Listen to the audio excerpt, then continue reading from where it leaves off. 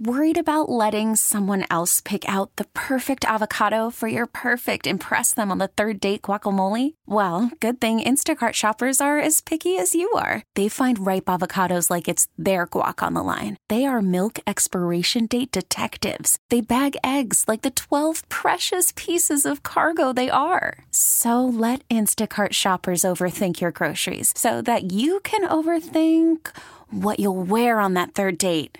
Download the Instacart app to get free delivery on your first 3 orders while supplies last. Minimum $10 per order. Additional terms apply.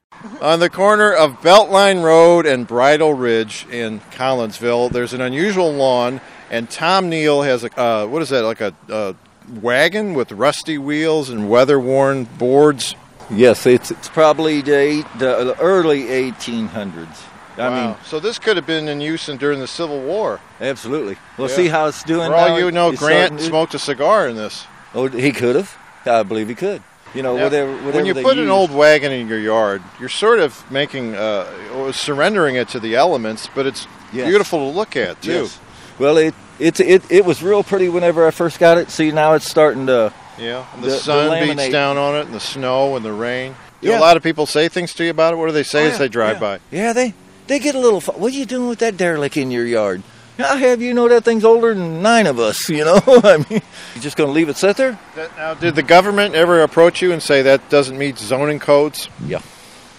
The city of Collinsville? Collinsville is pretty tight with that kind of stuff. At one time, the Collinsville was settled by people that drove wagons like this. Yeah.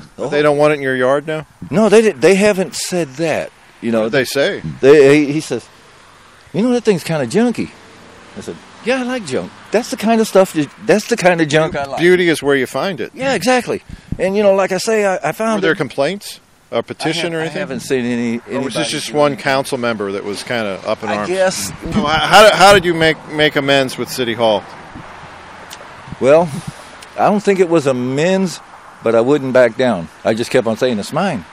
It's mine. Did the lady from City Hall come down? Yeah. What did she say? Little bitty short girl, like an Italian girl, you know, black hair and all that. Not too bad looking. That's my other trouble. I'm always getting honked at.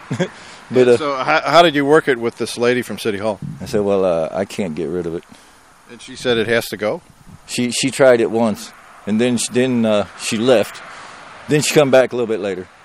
Well, I'll tell you the truth. I went up there, I talked to so-and-so, and so-and-so said he likes that wagon too. So Tom Neal got to keep his old wagon that he has sitting in his side yard. It's been there for years now, and he says it's especially pretty when it's covered with snow. People pull over to take pictures of it. With a whole nother story, I'm Kevin Killeen.